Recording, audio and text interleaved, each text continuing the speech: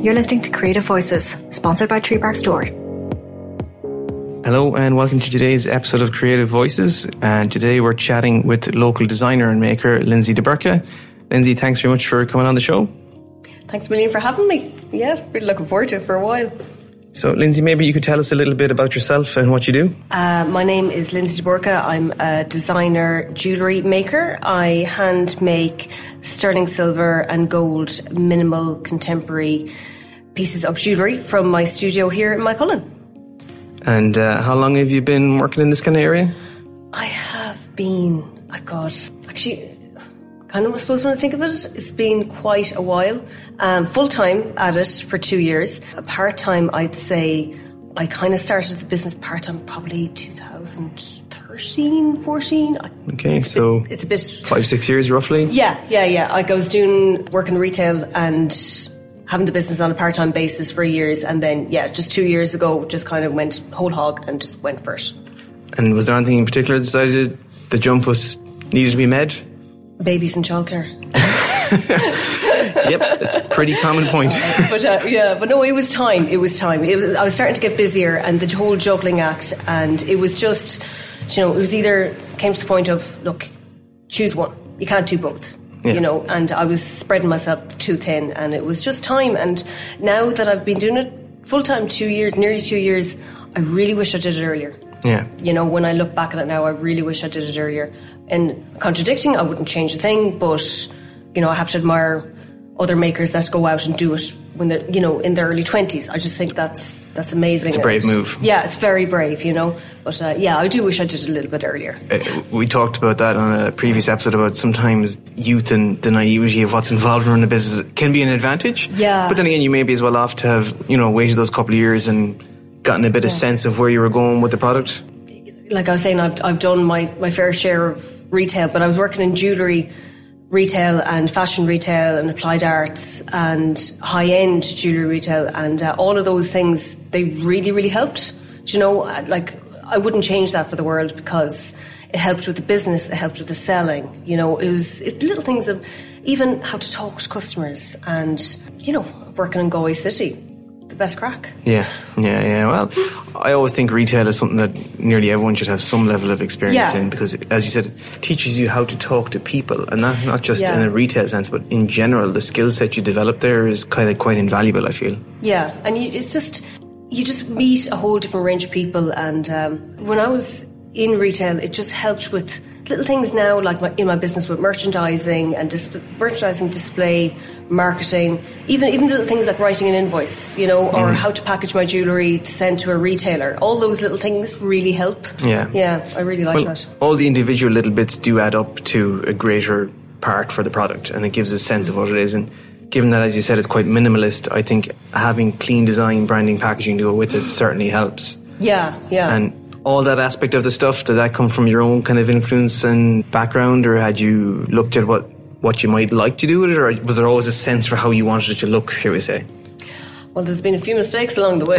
There's been a few, if you look back at the early days, I've recently looked back at the early days of how I packaged things, and it was it was the start, so I kind of think now it's you just grow when you learn. Yeah, I feel now that I've new packaging of a new brand and a new logo, and it's all new, and I'm actually really happy with it. I think I think it looks pretty good. But and you just launched a new website recently. Yeah, brand new website, which is labour of love, but it's there, and I'm still actually this week working on more things with it. I'm going to be working on it a lot over the summer because it never ends. Well, as someone that has the joy to have multiple websites, that's just an endless task, isn't it? I naively thought that once the website's done, that's it now, sure. That's bad. I'll be just so busy now with that, filling out the orders. But no, there's a little thing called content that I did not know much about until, that's fun and labour intensive. When you're self-employed and you're doing something very specific and you're making and selling the product yourself, you're expected to occupy all roles because there's no choice really. Yeah,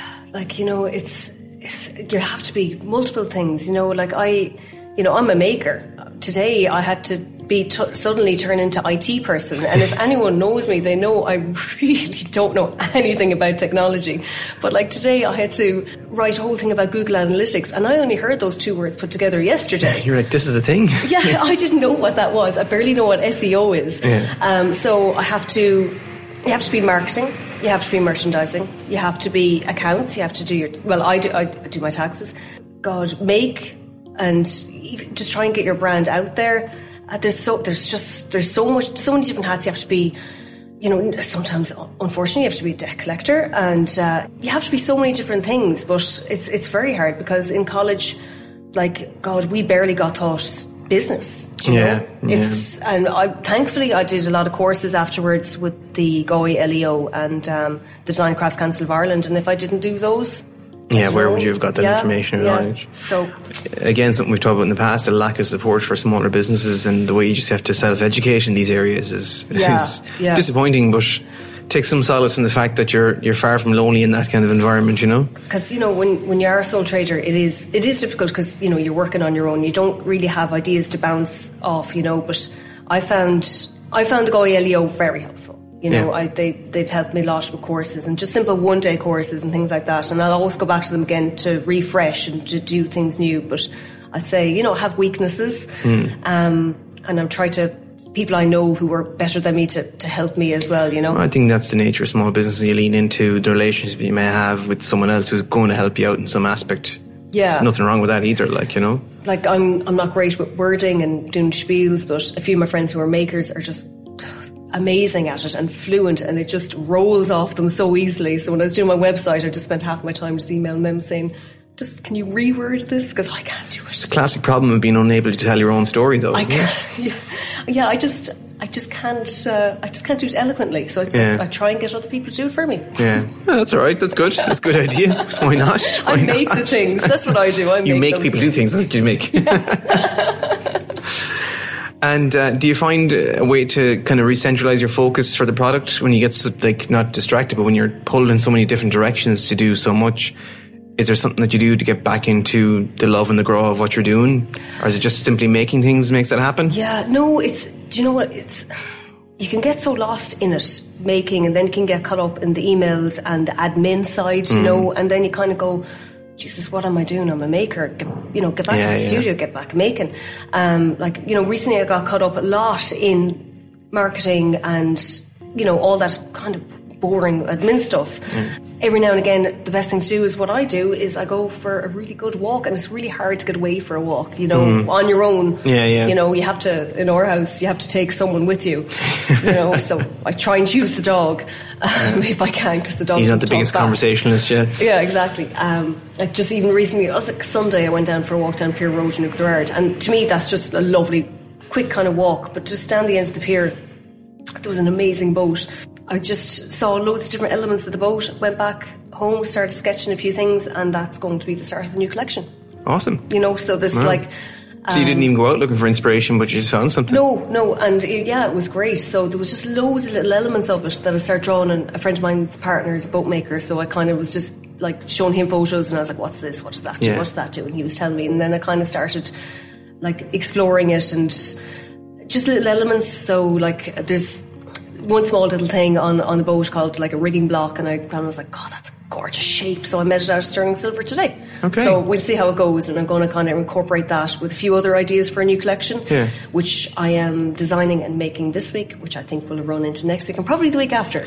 That's plenty of weeks, don't worry. Yeah, it's fine, loads of time. And your current collection, what you've been working on for the last while, the inspiration and background for that, was a similar or different process? Or? Yeah, I kind of hone everything in, because I grew up in between Bandurry and Kinvara on a pier, beside a pier.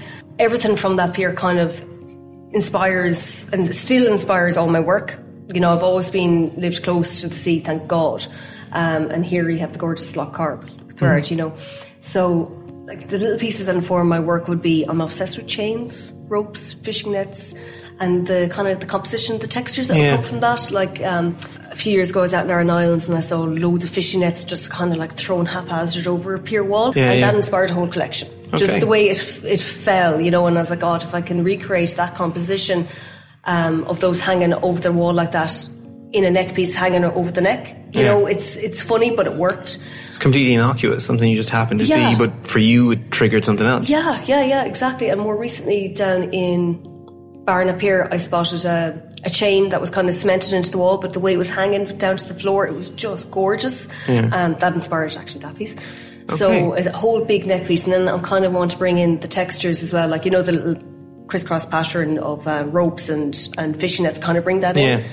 So I was tinkering around with that last week, and I figured out a way of embossing my sterling silver with that pattern as well. So that kind of worked. So there's all these small little things that just kind of feed into and they work together, and hopefully they'll all kind of semi-nautical kind of theme in some ways, but not deliberately so. Like, you know, I'm not like a boaty person or anything like that. It's just the textures, the compositions, and a lot of the shape of the form. But it's just always inspired.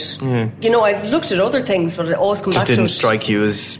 I always come back to the piers. Getting to the crux of that then, sterling silver, why, how?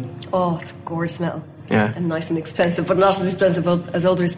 It's a fabulous metal to work with. You can always bring it back. Do you know, it's like there's I don't have much scrap, because there's always some little piece of wire that I can melt down, use for something else. I can forge it. You know, you can really work into it. It's just, it can be soft, it can be hard, it can be it's just a gorgeous metal to work with. I know it really well. I've more recently had to work with white gold for a private wedding band commission, and that was fun, but I was very precious about it. Like it just took so much longer because every mark was so important. Yes. You know, like I was filing this wedding band, and there's no going back, I guess. There's no, you know, I was nearly shaking with every mark I made with my file. I was like, okay, this is going to be on someone's hand, you know, and like, you know, I make rings for myself all the time, and I don't know why this was it just seemed more important. I suppose it's the element of you where someone has made the decision to pick you to make it for such an important day of their life, that you've respected that by treating it in that way. And it was a beautiful D-shaped kind of band that I'd never worked with before, and it was just great fun making it. It was just absolutely brilliant. But it was a different metal, but it was nice, you know. And I work with a little bit of gold as well, kind of gold plating, things like that, you know. I'd love to work a little bit with more gold, but it's just expense-wise. I suppose it's not something you're going to have lying around the place. Yeah, exactly. God, no, Jesus, no. But as regards that, even further back, like, where did you learn that skill set? Was this something you wanted to... College. You were in college? Yeah. I studied metal design in NCAD. I got a degree in that, and I kind of specialised in jewellery. It just all would have been silver. You know, we used to start off with copper, you know, but then it's kind of the natural thing is silver, you know, because copper, it just wears, it patinates, or it doesn't rust, but, you know, silver is it's just a beautiful material. You know, you can colour it, you can do everything with it. It was an interesting choice, though. Like, had you always had an interest in this kind of area when you were younger? Or was it CEO day and you just decided to tick that box? It was after I did the portfolio course, went to NCD, and I suppose, you know, originally I was like, I'm going to be a graphic designer, and then when I saw a graphic design it's all computers, I was like, and then I was like, I'll be a ceramicist. So I was really nearly going to be a ceramicist, and then we did a taster week in the different areas. You know, this is back in the day, this is a while ago, and did metals, and then I just saw flames and chemicals and hammers and anvils, and I was like, that's for me. It was, and now I'm obsessed with silversmith, and, you know, I've been threatening to do a blacksmithing course for years now. I really want to do one soon. So it's it's forming the metal, you know, that's what I'm obsessed with. Okay, interesting. I've been in a few workspaces with people who do make jewellery and stuff, and yet, like, in my head when you say metalwork, it always conveys other sort of notions to me. I presume there's not the equivalent of a forge, but I'm sure there's something... Oh, yeah. Like a lot of my work, most, if not all of my pieces, would be hand-forged. Yeah. So I would predominantly work with hammers, forming the metal. So I have a lot of different kind of big stakes, mandrels. I'm saving up for a nice big anvil, but they're quite expensive. And so what I predominantly do is all day, every day, is hammer, you know? Okay. So I'm manipulating the metal. I'm, you know, heating it up, making it soft, and then just literally manipulating it and forming it into different shapes. I use a roller mill as well, so that creates really lovely, organic, unusual shapes, and no two are the same. No matter if I wanted them to be the same, they won't be the same, you know, which is what I like. So that's my kind of organic style, I think, as well. But that's my favourite thing, is just tinkering around all my hammers. Bought loads of new ones recently. It's great. I never thought of an anvil as being expensive. I just really assumed it was a piece of metal. Oh God, and I'm forever on adverts in Dundee looking for a bargain. But So. There you go. Most people shop online for other things, but you're looking for anvils. I get really excited about that. Yeah, and you know, and different types of hammers, and like. It's amazing what like when my stuff arrived, my new tools arrived this week. Like, I used to get excited about ASOS and whatnot, but like no, I was just, it was a brilliant song. That's great though, to, you know, now that you're doing it full time, to still be so absolutely overwhelmed with enthusiasm when you get something new to work with. It's oh God, and when the new silver arrives, it's just. Yeah, it's great. No, but nothing can beat new tools. Yeah, that's pretty nice. I suppose this is the equivalent for me of a new lens arriving in the post or something. Yeah, you know? Yeah. I suppose my face lights up the same way too. And then I also try and convince Yvonne that I've always had it, you know. Oh look, that lens, no, that never showed up before. I had a thing recently where I had to sneak a Brand Thomas bag into the house. It took me 2 days. 2 days, but I got there in the end. We just edited out that part for Steve. Yeah, exactly. It never happened.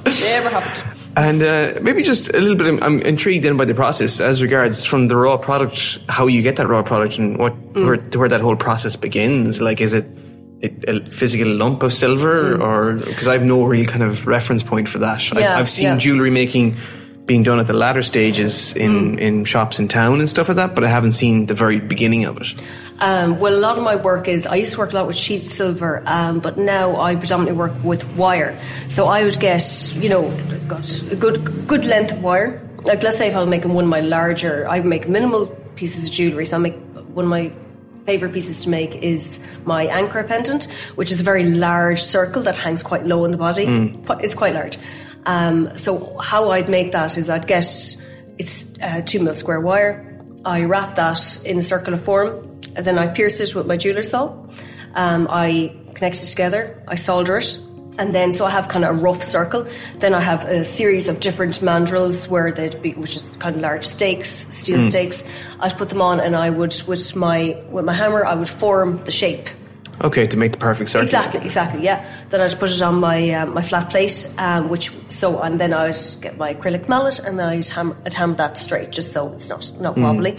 Then I'd solder 2 simple links at the side, attach my chain, and then the filing begins. The filing is what takes. Because based on the look on your face and the way you said it, the filing definitely feels like it might be time consuming. The filing is just, oh God, yeah. So you start off with a few different files. You know, every single piece that comes to my studio is completely handmade, you know, and it's not just knocked up quickly. It's through a series of different processes. But so the filing begins. You start with a rough, then you go on to a soft, and then you start with the emery. You go through different grades of emery paper to whatever finish you want, and then you give it either a high polish or a matte finish, you know. So it's those little things, like there's so many different steps in it. It's fairly time consuming, you know, but that's the beauty of handmade. That's, you know, what people are. Yeah, well, I think people can appreciate that. Yeah, and I think people appreciate handmade a little bit more now, and it's kind of coming into its own as well. But with my work, like especially that Ankara neck piece, I do 2 different finishes on that. So on the outer rim, I keep it rough and raw, which I really like, so you can see each an individual hammer mark on it. That's me kind of bringing in the textures of the rock, like, you know, since I'm inspired by the sea. It kind of represents the rock texture, the kind of rough, and then it kind of contrasts really nicely to the flat high polish finish of the opposing rim.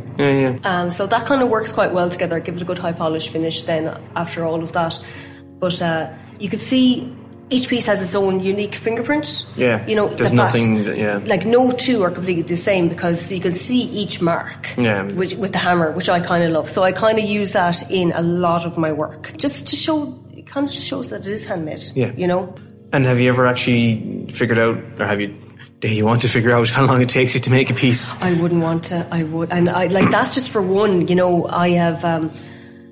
like, if I had the option and all the money in the world, I'd make the biggest, largest neck pieces all day, every day. Because, that's really indulging. Like I was a finalist a few times for the Irish Fashion Innovation Awards, and that kind of let us push the boundaries and make really big catwalk pieces. And for those, God, I made one piece. Yeah, I showed 3 pieces, I think, for one show. And one piece, I must have spent 4 solid days working on it. Wow. And there was so much silver in it. So much silver. It was insane. But it was so much fun to make. It was brilliant. And now I had to take it apart and water it down and turn those pieces into pendants and whatever, it's long gone. But I could... You don't think about the time. Well, that's interesting because you made other pieces from it that has a bit of a legacy to it as well. Oh, yeah. Oh, yeah. That one big piece, actually, was the first... I kind of created a new link for that. That inspired a whole different collection. Okay, cool. So... And it's... Like, I create these links, but I often... When I'm designing collections, I often come back to my previous work. Because, like, there might be a composition that I use that I really... Liked, and I kind of go and I tease it out a bit, kind of explore it, So... Like, even recently, I came up with something, I was like, God, that's great. Nearly well done me. And then I looked back and I made the same thing like 5 or 6 years earlier. And I was like, great. Well, like, you're original. Well, at least you're robbing from yourself. Yeah. I was just like, well, I was wondering why it looks so bloody familiar. But yeah, I made the exact same thing. And tell me this then, as regards that, like, have you found, you went out and you walked up here and you saw what you wanted to make. Did you immediately know how that was going to happen, or was that a case of exploring that? And I had another idea in my head, and so I made a pendant, and I wear all my pieces for like maybe a few days. Yeah, just I've seen to see you how when they you've been in and out. Yeah. And I was looking at this, and I was like, no, scrap it. So I kind of went back to the drawing board, had another look, and I was like, hey, I have it in my head. It's the whole... the process and how to get there. How can I get there? So you're visualising the end result and you're just kind of finding your way to it, I suppose. Yeah, it was kind of, it's kind of... And do you ever get, not lost along the way, but I know when we spoke, when I spoke with Tori, she said about how sometimes she'd be painting pieces and then she might go a step and go, should I have gone that step, or should I be back a bit further? Yeah. And maybe you might have the joy you've been able to do that a bit with the metalwork. That's the really cool thing. So you might start with an idea of something, but you could end up at something completely different. And that could send you off on another tangent somewhere else, and you could start a whole other line or make a lovely neck piece from that. So that's the power of it. It could be just one little hammer mark that could change everything. Yeah, push something in a different direction. Or quite literally, I suppose. Like the pendant that I made that didn't work. I kind of looked at it again. I was like, okay, I know why that didn't work. So I took it apart, and I'm going to go back to that again next week with a different approach, different hammers. Different processes. I guess that's the joy of having the pieces sit for a few days and seeing how you feel about them. Yeah. And then having the flexibility to go back and reassess it again is... And, it's hard. It's hard working on your own because you have to be your own critic as well. It's really hard to, like, put something on and I'd show my husband and I'm like, oh, I think that... Oh, yeah, that's lovely. It's like... okay. But, no one's going to tell you. Oh, yeah. It's... Dan and Zara, our coffee roaster and Calendar Coffee, talked about this. They're saying, like, the one thing they miss from being in, like, the hub of London where it's all happening is that you can be both your own best and worst critic. You can convince yourself you're doing something amazing, or you can be so hard on yourself even when you're doing something good. Yeah. Like, do you have other, like, people outside, say your husband and stuff, that you would go to, that you trust to go yes or no? Yeah, definitely. Like I said, a few of my friends are makers, so they're quite good on the feedback. And you'd appreciate that honesty from them, because it's no good to you if they're not. Like, you really appreciate that. And like they might just say, well, you know what, maybe just pare it back a bit. Yeah. Just bring it back to the minimal form. It's a bit busy. And has your own kind of taste and style changed in the 2 years? Now that, like, you've probably been doing so much in the last 2 years, you've probably been exposed to as much of it as you had in the previous 3 or 4 years. Have you found a movement from where you were originally? Or? Yeah, I'm definitely paring down and going more minimal. Just simpler. I suppose in ways I'm nearly a contradiction, because I like the simple, understated form in pendants and earrings, but then I want the big statement chain neck piece. You know, so yeah. It's two. I'd like to have it all, please. Yeah, it's two different contradictions. But I suppose when I have a collection, I start off with making the big piece. You know, the shows, I call it the showstopper. It might not be to other people, but it is to me. I make that, and then I kind of take the form from it and kind of water it down a little bit, and that, you know. Yeah. But, I kind of developed my own little style, I think. Yeah. A lot of people recognise my work, which is nice. Yeah. You know, that is distinctive, in fairness. Yeah, like that's quite nice. And I think the consistency I've seen, looking at, you have some of your photographs here in front of me of some of your work and stuff, the consistency in the way it's been displayed now and stuff makes it very easy to identify it then as well, you know? That's after a lot of mistakes. Yeah. To be fair, I don't think I'd call it mistakes as such. Like, it's all learning curves. It's all speed bumps along the way. You're doing your own thing, forging your own path. So I don't think you can do anything wrong as such. Well, within limits. You know? But I think it's all crucial lessons. You get success from failing. You know, you get better by doing something wrong or doing a mistake, as you call it, and that pushes it forward, I feel. Like, I found, you kind of see what colour schemes work best when you're photographing, things like that, so I kind of found a look that kind of works. You know, it's maybe a little bit dark, a little bit moody, but I quite like it. Wrong with that. I quite like it. It's kind of, it's a nice contemporary, clean-lined look. Yeah.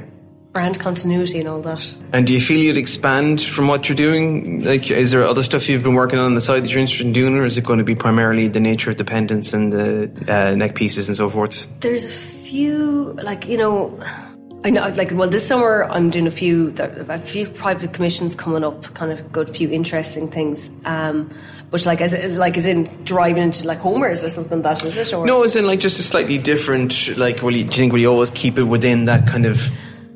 It'll always be centred around chains. Yeah. Yes, because simply, sometimes I kind of call myself a chain maker. It's, that's how I identify myself. That's the whole basis of my work. But in saying that, obviously things can change. There's a lot of different techniques I want to learn. There's loads of courses I want to take. There's always something different I'd love to kind of try. Maybe the blacksmith thing. Maybe I'll be a blacksmith in a row. Yeah. We have a need for swords. Or Game of Thrones is over. And there you go. There could be a market now. You never know. Might be a little late to the curve on that one. But handmade swords for my Cullen. It's interesting because when you're doing your own thing and you're doing something so specialist, trying to educate yourself further, it's very specific. There's not there's resources available for you. Can you learn stuff online, or is there places you can go or people you can go to? There's you can. There's a lot of makers around Ireland that they could take you on maybe for a week or a weekend or something like that. I've done previous ones where I've gone down and done with Design Crafts Council of Ireland. I've done stone setting courses. So little things that I didn't learn in college. The best thing is to get bench work, I suppose. Yeah. I know a few bench workers who have taught me a good few things, and they're just fantastic. So I'm always annoying them, asking how do you do that, and how do you do that, and how do you do that, But there is a lot more I do want to learn. Yeah.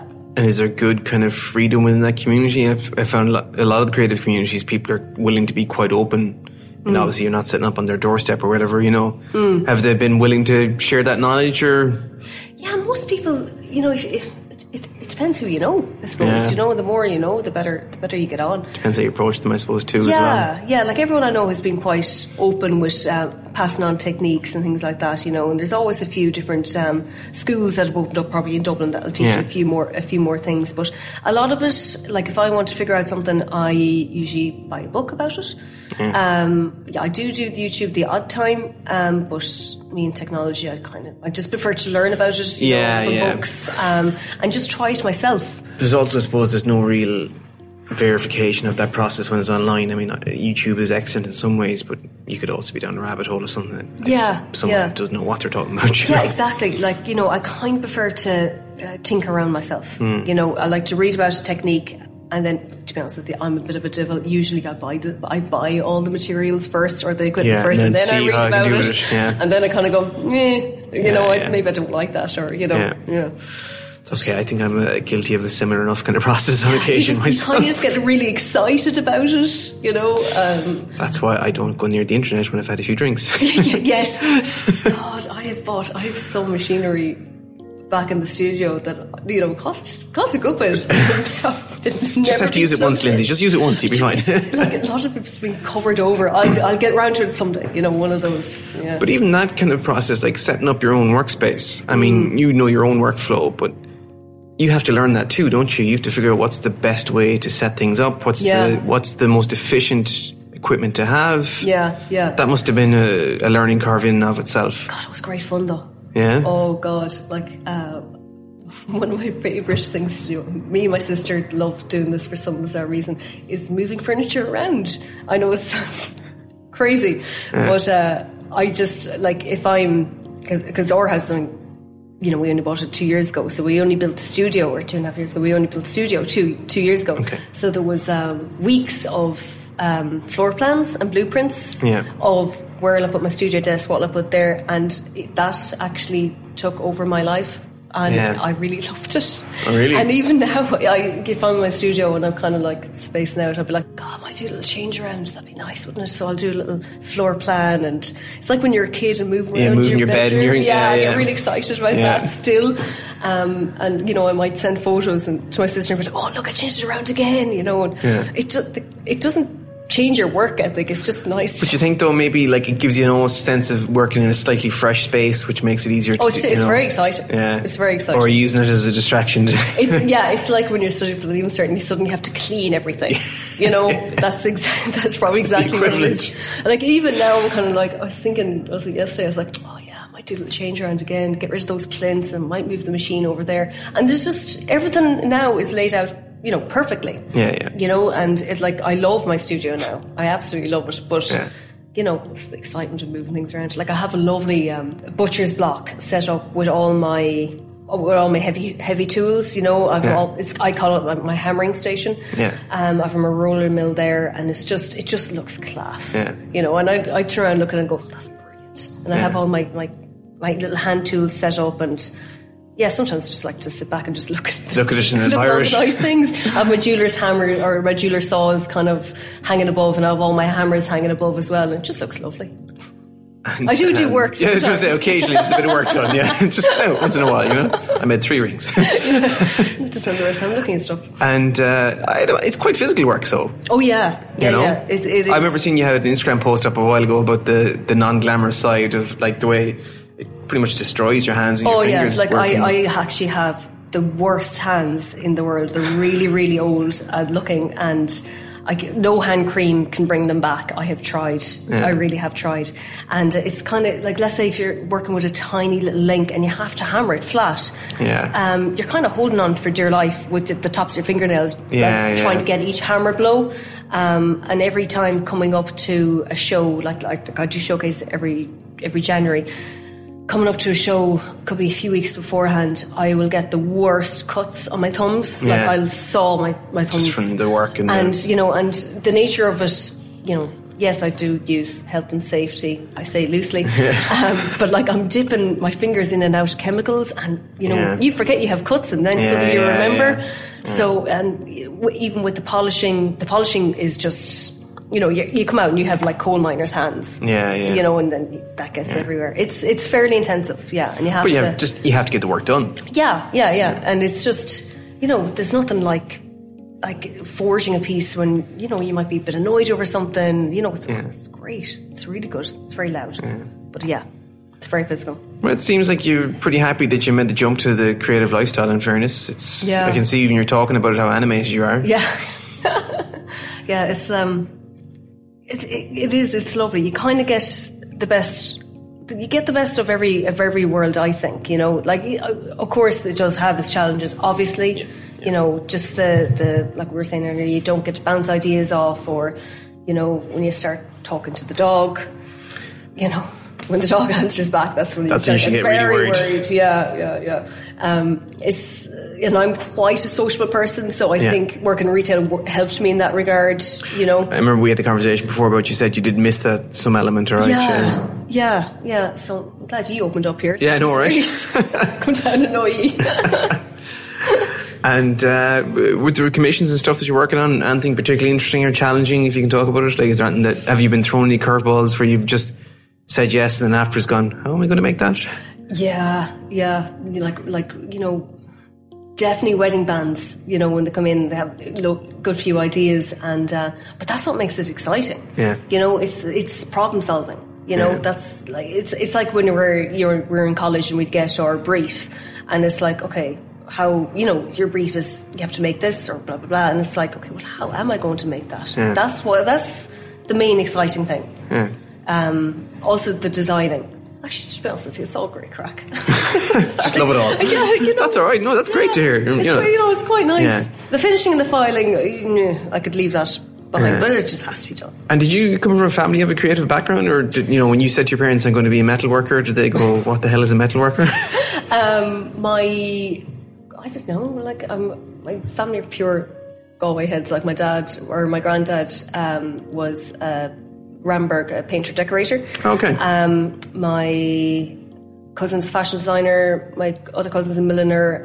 There's so there's always been some element of family influence there somewhere, like flair kind of going through, you know. But like, even as kids, like, you know, I used to make out of shoeboxes shops for my sister's Barbies, you know, and little changing rooms and everything like that, you know. So I was always drawing. Something there, like, I always really liked that.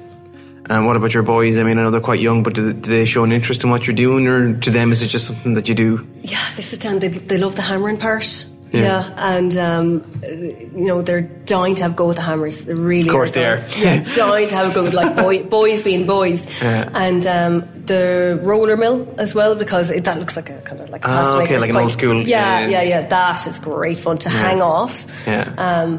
God, but they usually, whenever they come into the studio, they usually find the most dangerous thing. That's what kids tend to do, especially boys. Yeah. And if there's any type of chemicals, they'll, you know, go for that. But they love the polisher, actually. Yeah, I have because the polisher is quite a big machine, and it's, you know, it's quite dramatic. They really like that. And the youngest one is really getting into drawing now, which is really nice. But I can see good creative flair, and I'm going to hone in on it as well. Being in a household where that happens and the exposure to it is normal, especially when it's not just, I don't mean not just, but when it's someone who's actually doing it to make a living as well as it being not just a hobby or whatever. Yeah. I think it shows kids that it's a possibility, it's something that can happen. Yeah. I'd be hoping that going forward, given the kind of burst in creative people and products being made, that we'll get a lot more of it from the next generation, you know? Like, it's, you know, when I was a kid, I didn't think this could be a possibility. You know, I kind of thought, okay, well, you know, if you want to be creative, like when I was younger, I wanted to be like an architect, because, like, you know, that was the well-paid creative job. Yeah. I didn't think that, but seeing it now that you can be a maker, you know, and you can have your own business and you know, live off it. Not well, but, you know, you still live off it. Oh yeah, but it's a trade-off in everything, as with all these things. The conversation I had with someone else earlier on is you're trading your maybe your time and a particular level of wealth for the quality of your time and the level of your happiness, which is, to me, more important than anything else. You know, I quite love it. Like, my studio is at the end of the garden, you know, so the kids are always around, which is lovely. And the fact that I can work, and, you know, sometimes I wish the studio was a bit further away at times, to be honest with you. That'd be nice. It'd be a bit quieter. But, you know, it works quite well, and I do like the fact that they could see that I did start it from nothing, you know, and you can have a creative business and make you know, and I think kids these days see a lot more of it now, you know, and they're more open to it. It's more commonplace. You know? It's astonishing to me. I mean, I was always aware that this happened in Connemara in general, but since we opened here, the amount of people I've met, I'd say it's locally, unreal. And it's amazing to find out how many people's wives or husbands or partners or whatever are doing something, be it on the side or starting to make the shift into something to do themselves. It's almost overwhelming because there's so much out there. You want to get to see it all. And like even I, you know, it's probably from seeing your feed as well, I didn't realise how many amazing people were living in my Cullen. My Cullen is quite big, you know, you don't realise how big it is. But then you're like, oh God, they live there, and that's who does that. It is amazing. Like, there's so many makers and the whole thing about people handmade. I just think that's really coming into its own now. People are really understanding it a lot more and appreciating it a lot more, and like there's a lot more of a conscious consumer as well. Buy more, spend less. Completely. That's completely necessary though as well.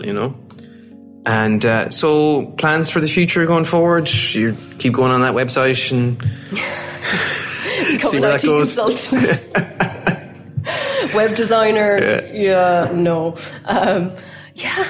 I suppose trying to get this next collection, the Difficult Second album out. Yeah, I like it. That's what you should just call it.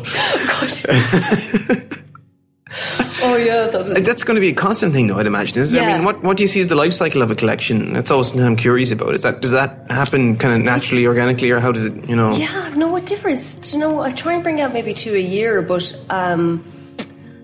you'd keep the bestsellers, and I don't know, it kind of fuses. To be honest with you, some of my collections fuse into each other. Yeah. I suppose I need to kind of do another cut. It's interesting to say keep the bestsellers. It's the equivalent I used to have in the restaurant where I would constantly try to change the wine list, but I had to make concessions to someone's favourite bottle of wine. So I ended up with a wine list of 10 people's favourite wines. I just couldn't change anything, Yeah. But I just keep on doing what I'm doing, I suppose. Try and get, I suppose I'm doing a few courses, like I said, over the summer, and the next thing is do a lot more trade fairs, because kids are getting a little bit older now, so I'm getting a little bit more of my freedom back. You might have a pair of helping hands, you never know. Exactly, yeah. So try and get a bit more trade fairs in Europe under my belt. Yeah. Any shows coming up in the next few months? I know it's actually a kind of a poor time of year for shows. Most of them have been happening at Christmas and so forth. January now will be the next one, and summer coming in. This is coming into my busy time now, where I'm just making for the shops, making for the website. September, October is probably a little bit quiet, and then the Christmas starts up again. So we have all those. This year was the first year I kind of consciously attended a lot of the shows. I mean, I always had an interest in one or two, but my God, the amount of invites, and I was like, there's so many shows on. It's that November, December period. Yeah. You must be completely burnt out by the time. It's, there's so many, and it's, there's a lot of work that goes into them. A lot of work, let's say, that's another skill set, isn't it? Like being able to set up a stall and I suppose a bit of an advantage, that retail background. You're there in a room full of people, knowing how to talk to them. That's definitely, I wouldn't change a thing about that. That's what really helps now. Actually, it's just, and even little things like body language. Like it's the way you stand. Are you like welcoming? And because I suppose no more than as you spoke about how the hardest thing to describe is yourself. Sometimes makers can be a bit introverted, and then having to actually they can make a beautiful product, but having to talk to someone about it can be very difficult. I've seen some amazing makers, and I'd ask about the work, and they kind of just go point. And it's like, that's it. No, I'd nearly go, listen. Look, that was the interesting thing for me going to so many of those trade shows. Was like I saw some great stuff. And I was just kind of naturally enthusiastic about things, asking people questions, and I think I might have scared a few of them. Like some of the bigger ones now, the bigger makers, they'd have someone who does the talking for them, and that's a brilliant idea. So do you want someone to be the face of Lindsay DeBurka, is it? God, yeah.